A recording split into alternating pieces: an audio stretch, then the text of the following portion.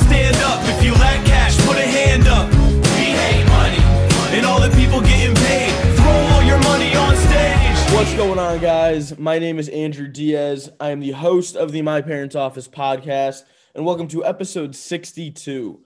Right now, we've got a State of the Office segment. I'm actually going to be doing this one on my own. I'm taping this on Monday morning. Brett was busy yesterday. He's working today, so figured I'd give it a shot, try to go with no co-host. I've done it a couple times. Like I did my mock draft like this. Then just a couple intro segments, but we'll see if how this goes. But I'm excited to try it out.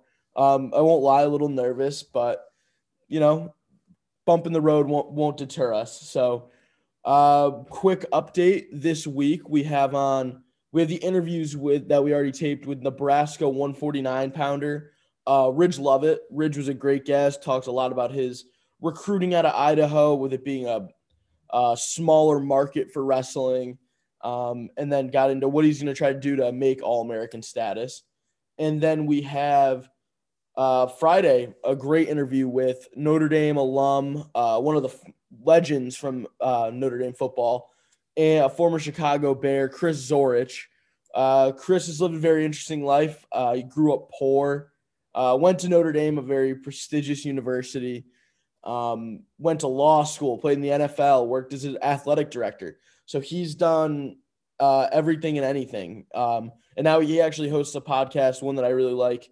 I believe it's called the Chris Zorich podcast, where he just interviews and talks with former Notre Dame players. Like he had Michael Stonebreaker on, Stephon Tuitt, and it's got some guys that he hasn't played with, like Tuitt or Jerome Bettis. So it's cool hearing him talk to former Notre Dame alum, because like you guys know, I'm a diehard Notre Dame fan. So first thing we're going to get into is the Jake Paul-Ben Askren boxing match, which I actually didn't watch. I was over Brett's house for the fight. It got around like 11:30, and the fight still didn't happen. The Triller production, I think, was awful. It was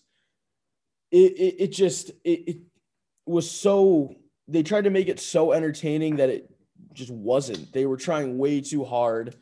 But I got home. I was laying in bed at like 12:15. I get the alert from Bleacher Report, tune in to the Ben Askren Jake Paul fight. I was like, there's no way I'm watching this. But Askren loses, and I lose a little bit of respect for a guy like Ben Askren stepping into the ring, because he knows he's not a boxer, and it just looked like he was getting in there for a payday. And I don't blame him for getting a payday, but it just felt like he fleeced the audience.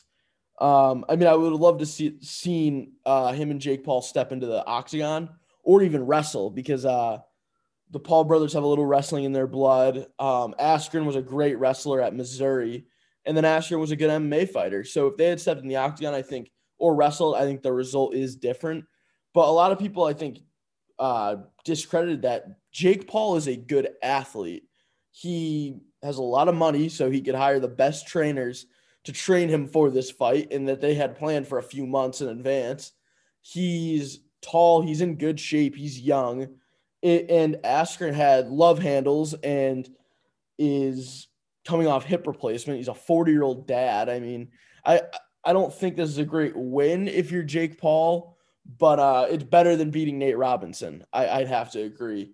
Or I have to say, because that Nate Robinson fight, that he beats Nate Robinson, he's out there challenging like Mike Tyson.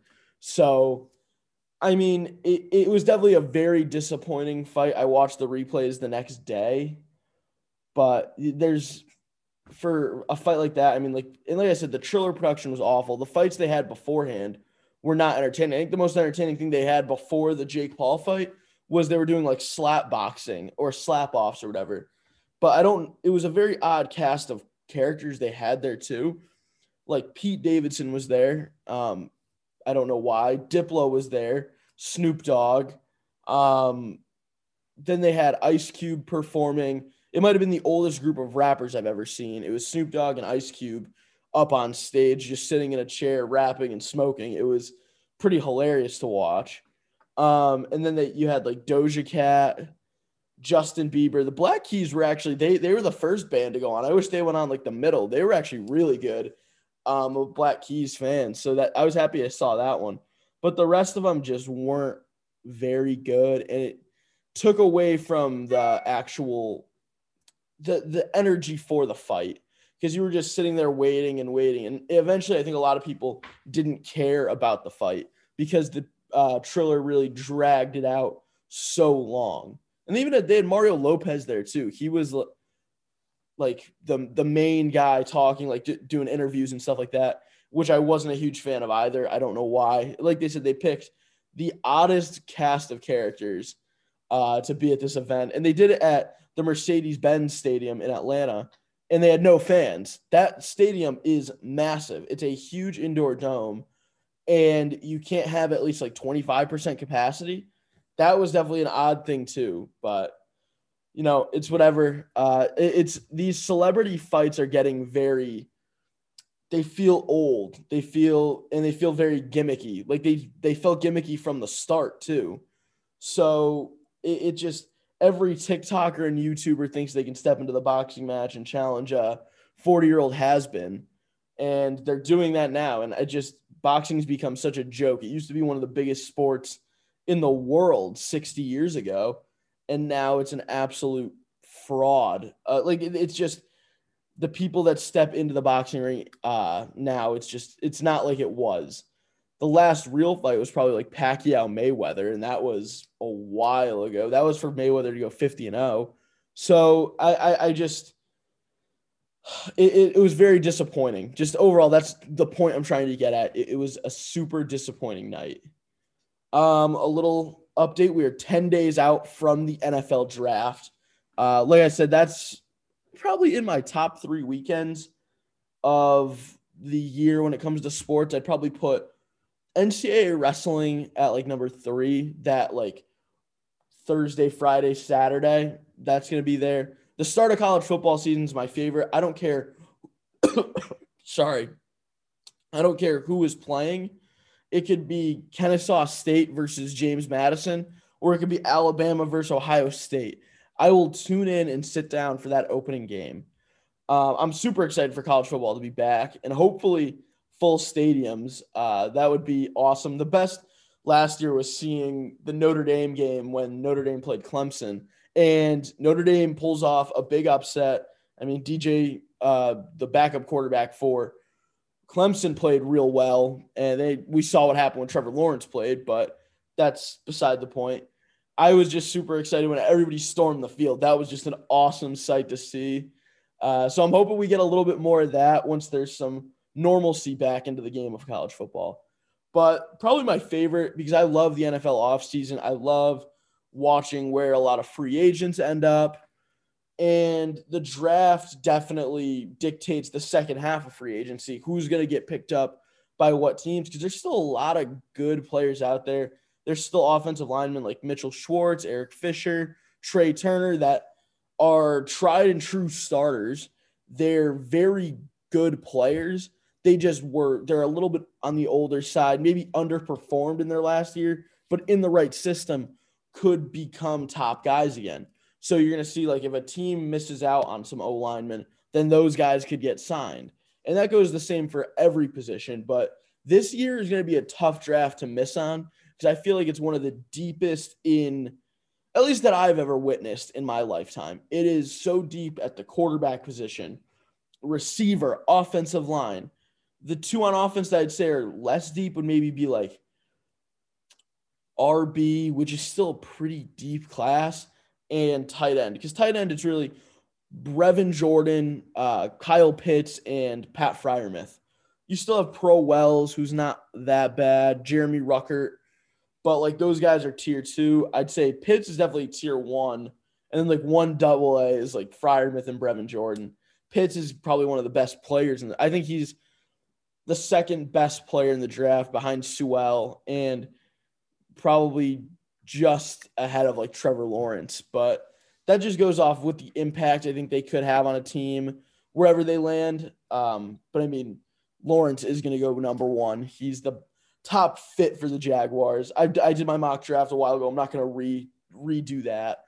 But I'm just curious as to how the draft is going to shake up and to see where the best available free agents are going to end up after the draft, because you still have Clowney actually just got signed, so he's off the board. Richard Sherman is still available. Corner is pretty deep this year. You've got J.C. Horn, Caleb Farley, Greg Newsome, Surtain II. It's a super deep class. And Sean Wade is in there, who really, he went from a top 10 pick to potential fourth rounder now. The college football playoff hurt his stock immensely. He did not play great. But so there's guys like Quentin Dunbar and Sherman who are still available. Offensive line, there's still a lot of guys that could go. Like I said, Mitchell Schwartz, Russell Okung, Fisher, Alejandro Villanueva. It's pretty crazy how many of those guys are still available. But yeah, I mean, there are teams that may hold off and not risk taking a rookie because they want to go with somebody that's been through the league, like a Villanueva, or even at receiver, like Antonio Brown is still available. Edge rushers, Melvin Ingram's still on the board. And these are guys that you'll get, like, you could sign to like a 2-year contract that aren't going to be a franchise player for you, but they'll give you a consistent 2 to 3 years if you keep them around. D-line is still a stacked position in free agency. You got Sheldon Richardson, mostly the interior of the D-line. Maurice Hurst, who's pretty young. He's only 26 years old. He could be a big-time addition to any team. I actually wouldn't be surprised if Vegas re-signs him. I don't really know why Vegas got rid of him, but it's you see that a lot where guys get dropped and get re-picked up. So, and then rest of the D-line, you got P.J. Hall, Jarrell Casey, Quan Short, Geno Atkins. Those guys, P.J. Hall is 26, but then the last 3 guys I named are all in their 30s. So that's the example that you're going to get maybe a year or 2 out of them. They'll bring veteran leadership. So do you sign a Geno Atkins with the intention that you're going to draft a defensive tackle in the first round and let Geno Atkins kind of mentor him? That's what I mean. Like the Cleveland Browns, I have them taking Christian Barmore with their pick. Do they bring Sheldon Richardson back or a Geno Atkins or a Jarrell Casey onto the roster to kind of mentor what Barmore, like to kind of just mold Barmore into being a better player? Because these guys are still very good players. They just have lost a step. They're not as quick, maybe. They're not as strong. And the game just keeps getting quicker and quicker. With the quarterbacks you're seeing in this year's draft, like Zach Wilson, Justin Fields, those guys are just super athletes that can run and pass. They're going to be dual threats in the NFL. So you're seeing the game is not going to slow down. And these guys are kind of stuck there. They're going to be retiring very soon. So I think they'll come in as mentor roles, a lot of them, especially Atkins, who's been a multi-time Pro Bowler. He's been an All-Pro. Just it makes sense, I think, for a team like that, or even maybe like Carolina could sign him. Minnesota was in the mix for him at the time before they got Dalvin Tomlinson. I could see him maybe ending up back in Cincinnati because Cincinnati's going to have a young core. You may want that veteran leadership just there kind of as a presence. They could bring him back on a 1-year vet minimum.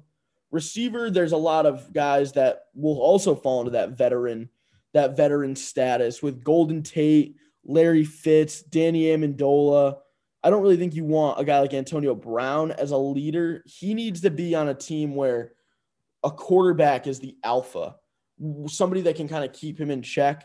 And you saw it with Brady. I don't think he's going to be back in Tampa Bay. Personally, I could see him maybe going to like Seattle. I mean, Russell Wilson has been making a big push to land him. So that's a good spot because he also has guys where he's not going to be the number 1. He'll be probably the number 3 behind Tyler Lockett and DK Metcalf. So he could be A, super productive, and B, have a quarterback that is going to keep him in check, a guy that's been in the league for a while and is not going to really deal with a lot of BS. And that also goes for a coach like Pete Carroll. He's a no BS type of guy. He's not a young coach that's going to do like anything to win, not going to pull anything like that. Pete Carroll has his standards as a head coach where it's like if you are a problem off the field, if you're a problem in the locker room for us, we will get rid of you.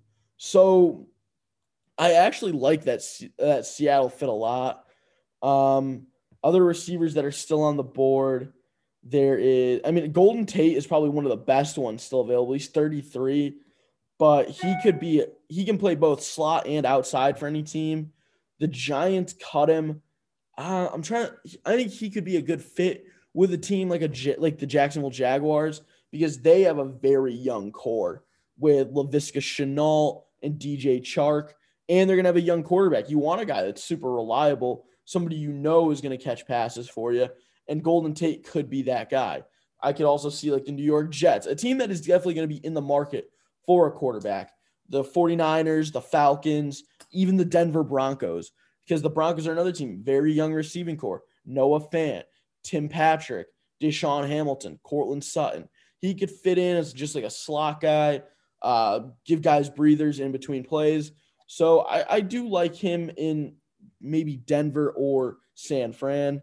Josh Gordon is still available, which is super unfortunate because he's a great player, but I don't know if he'll ever play again. And the year he did play, he led the league in receiving, which is actually an insane thing to think about, that he's maybe one of the biggest what ifs in sport. It's like if he could, in the words of Stephen A., stayed off the weed, then does he have a Calvin Johnson-esque career, a Jerry Rice career, a Randy Moss career? Does he put himself up with some of the greats?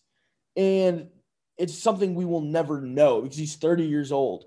His career is just about over. And he's played, I think, maybe 2 full seasons or 1 full season. And it's super disappointing. I feel it goes from the part where you feel bad for him to it's a waste of talent. And I think I'm at like the point where it's a waste of talent because he just needed to not smoke. And I know different people have different issues. And if he's dealing with addiction, that's super unfortunate. But at some point you got to learn, like, you have so much potential and so much talent that you could go down as one of the league's best. But that, like I said, that's just disappointing. I hope he can make a return at some point. But then there's some younger receivers still on the board. Damiere Byrd, who wasn't bad in New England, Dede Westbrook, Seth Roberts. So keep an eye out on those guys landing as like a 3 or a 4 for a lot of other NFL teams. Interior O-line, there's some guys that aren't great. They could be a backup or a plug and play at either center, left guard, or right guard, like a Nick Easton or an Alex Redmond, Joe Dale. So it's that position is very scarce right now because the top guards that were in free agency got taken off the board very early, with Brandon Sheriff going back to Washington and Joe Thuney signing with the Chiefs, which I thought was super surprising. I thought they were going to bring Thuney back and let David Andrews walk after they'd signed Ted Karras. Kyle Long was also one of the top free agent guards, which I really don't know why. He took a year off. That's a very tough thing to do in the NFL, or really just in the game of football. It's tough to take a year off and come back. So I don't know if I really he got a lot of hype coming back. And I mean, he's still in great shape. He's still 315, slim, like he was with the Chicago Bears. And he's coming back for a contender.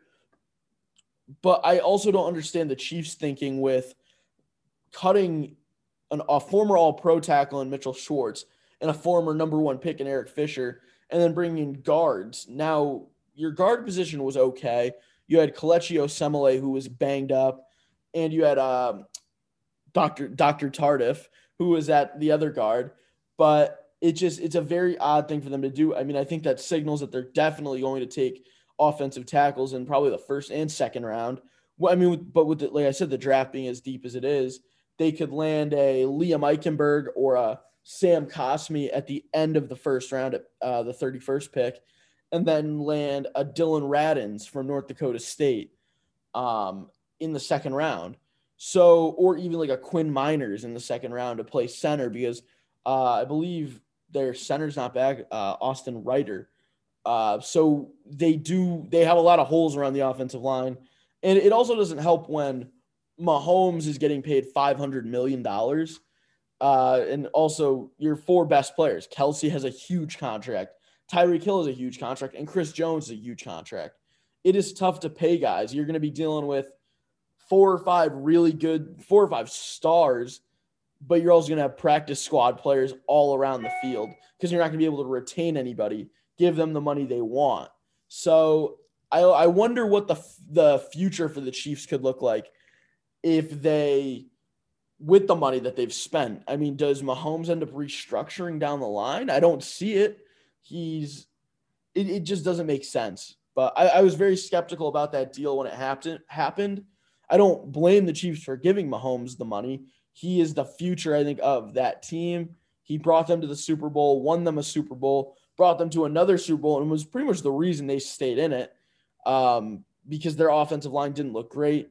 And I think that was a big thing too. Schwartz and Fisher didn't play in the Super Bowl, and you saw how big the pressure was against and that pass rush was the best you're going to see. It was Shaq Barrett, JPP, and Ndamukong Suh, and Levante David, Devin White. It was a very, very tough night for Mahomes. And you realize, like, oh, okay, our starting tackles were out. But now we're going to cut them. It just overall doesn't make a whole lot of sense to me. They could still sign a guy like a Dennis Kelly, who's 31, give him a 2-year deal, cheap. I mean, he filled in when Taylor Lewan was out, was the starter when Isaiah Wilson for the Titans didn't eventually fizzled out. He's going to be a guy that's going to be out of football. I don't think any team picks him up, takes the risk. I mean, Miami traded a 7th-round pick for him. That's a very low risk, high reward, I think, because you lose the 7th. Not much is going to come out of the 7th, but you get a guy that had some potential, and then he's not shown up to OTAs. He's off partying in Miami. I mean, if you thought that Nashville was tough for him to like stay focused and not party, and you bring him down to Miami, good luck. He ended up getting cut a week later. So he's a guy that's going to be out of football. But yeah, I think Dennis Kelly or even a DJ Fluker, who's bigger, he could play guard and tackle. He would be an okay addition. These are guys that are 30 years plus. So it would be, you're only getting them for a year or two before they either A, retire, or B, get injured, or their play just really declines. So I'm very curious as to what the Chiefs do. But like I said, I'm so fired up for the draft this year. It's like I said, I love just kind of just studying and seeing I love seeing what the rosters are going to look like for next year and trying to predict that. OTAs is awesome too. And like the mini camp, because I'm always curious to seeing who gets cut, because there's always like one big name star that gets cut from a team.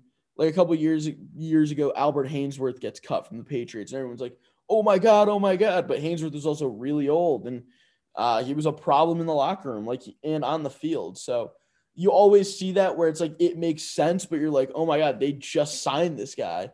And I actually thought Cam Newton was going to be that player last year, because it felt so weird for Belichick to bring in a quarterback because that just didn't seem like him. I thought he was just going to ride with either Stidham or Hoyer. I was very confident that they were just going to cut him after a week, or maybe turn him into a Taysom Hill. But I was happy to see Cam Newton stick around. But I'm very curious as to who that one player will be. I mean, it could be Antonio Brown again with Seattle or with Green Bay. So keep an eye out for that. Before I wrap up, I did finish Entourage this past week. I was very disappointed. I didn't realize the last episode was actually the last episode when I was watching it. And when it just ended, I was so disappointed because I had invested a lot of time into watching Entourage. But overall, I thought I didn't like the last episode because it felt super rushed. Because it's like, oh, Sloane's pregnant, and we're getting Vincent, the movie reporter, getting married, and Ari is getting back together with his wife. It was all just a bunch of random stuff that I think they could have stretched out to maybe 2 more episodes, but I'm not going to tell Doug Ellen what to do, because he made an absolute masterpiece for a show. Entourage is probably now my new favorite show, Probably a little recency bias, but it happens. I don't know what I'm going to move on to now because I've been using Brett's HBO. He's been kind enough to let me borrow it. So I don't know if I'm going to go with Sopranos or Curb Your Enthusiasm. I've heard very good about both. I've watched the first episode of Curb. I wasn't a huge fan, but I heard it gets better. I mean, Larry David's hilarious. He's the greatest. But then Sopranos, I've heard, is also a classic. I know a lot of the plot from some other podcasts I listen to, but I think that's what I'm going to go with next is Sopranos over Curb. But I could bounce around. And yeah, actually one more thing. I keep saying it before I wrap up. The Kirk Minahan is actually, he's got the Case podcast that is really good. I'm not a huge true crime fan when it comes to podcasts, but he is doing one about the disappearance of Jennifer Lynn Fay in Brockton, Mass, and another one and it actually all ties into the disappearance of Faith Roach down in Walhalla, South Carolina. So that episode drops, by the time you hear this, will probably already be out. It drops at noon on Mondays, but it's been very good. They're hitting episode 3 today, and he did like a ton of work on it, and it's coming out really good. Like I said, I only watch like the true crime documentaries. The podcast never really did it for me, but this one's legit. And another one I actually listened to the other day was $1 Million Worth of Game with, it's another Barstool show. They had Kevin Durant on, and it was pretty funny. I mean, Durant's talking about his, like, how he used to write stuff and rap in the studio, but he was like, that's just garbage. It was funny hearing him admit it. He's at a very odd few weeks, like with the Rappaport DMs, he got fined. But they asked him in it, which is something I found very interesting that I wasn't a huge fan of. They asked Durant, they're like, who were your top 5 teammates you've played with in your career? So he says Kyrie Irving. All right, cool. He's playing with Kyrie now. I get that. James Harden. He played with Harden in Brooklyn. He's playing with him in Brooklyn now, and he played with him in OKC. Then he goes Steph and Clay, the Splash Bros. Completely understand that. The 5th one was infuriating. I was pissed because you see him thinking, and it's like it should be Russell Westbrook. Him and Westbrook were like brothers when they were playing. That was the duo, a great duo. It was so unfortunate they never won a ring together. But he goes Serge Ibaka, and even the $1 Million Worth of Game guys. I was watching the video of it. They were a little shocked, which they should be. That's total BS, and I hate Durant for doing that. Durant was really winning everybody back over after the Rappaport DMs, where he just absolutely emasculated him, made the quote unquote king of trash talk cry on TV from these DMs. And now he's going to lose the people again for not putting Russ in his top 5 teammates. But that's whatever. Go check those out if you want. Stay tuned. We've got the Ridge Lovett interview Wednesday, Chris Zorich on Friday. And I actually just uploaded the Wilson Bell interview to YouTube. So, I mean, if you want to watch it, it's just us on Zoom. It's nothing too crazy. But yeah, if you want to check that out, go check that out on our YouTube page. My mock draft is up there. Go watch some of the old wrestling roundups. If you listen on Apple, leave us a 5-star review. Write us a nice review. Subscribe. Share the podcast with your friends. But yeah, other than that, thank you for listening. Appreciate it, guys. Dollars, cash, cheese, unless you're gonna give some to me. We hate money, and everyone who has it. We would do things that you couldn't imagine. If I ever had money, I would do some crazy shit. I'd probably hire Lady Gaga to babysit. So give me